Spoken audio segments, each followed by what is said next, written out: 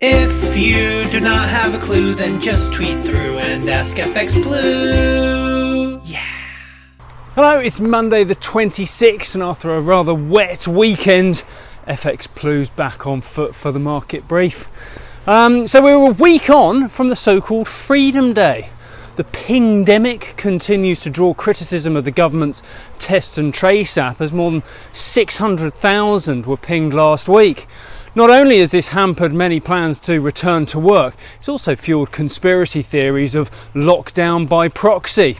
The MPC are due to meet next week, and ahead of that, MPC members seem to be forming pretty clear battle lines around when the bank should start tapering support and begin to tighten monetary policy. While the hawkish view is to want to taper support sooner rather than later, most hawks still see reason why the support should be withdrawn gradually. The economy is performing pretty well and the recovery is progressing nicely. However, inflation is above the government's target and it is still creeping higher. As such, there is already reason to start tapering support, but with so much of the global recovery fueled by printing money, you can understand the reluctance of most central bankers not wanting to blink first. So last week in the market, sterling dropped to about 136.10 against the dollar. We haven't seen that level since February, but we did recover before the weekend, and we kick off the new week from around 137.50. Over in the US, we've got the FOMC meeting this week.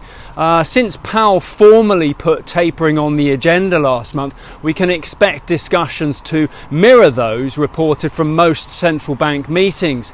When will it be the right time to start withdrawing the monetary support and begin tapering? As always, inflation will be a key driver of these discussions. New York is reporting raging inflation at the moment, and that is expected to rise further. But we've also got preliminary Q2 GDP due out on Thursday, which will surely be made available to Fed at their meeting. Chances are Powell will follow the ECB and will not break from the script just yet. In general, it seems that central banks still feel it's not quite the right time to start tapering support, despite the effect that all the support is having on inflation. In the market, having broken the 92.80, the dollar index has resistance around 93.20, and euro dollar kicks off the new week from around 117.80. Right, that's it from me today. Hopefully back on the air wheel tomorrow. Do join me again.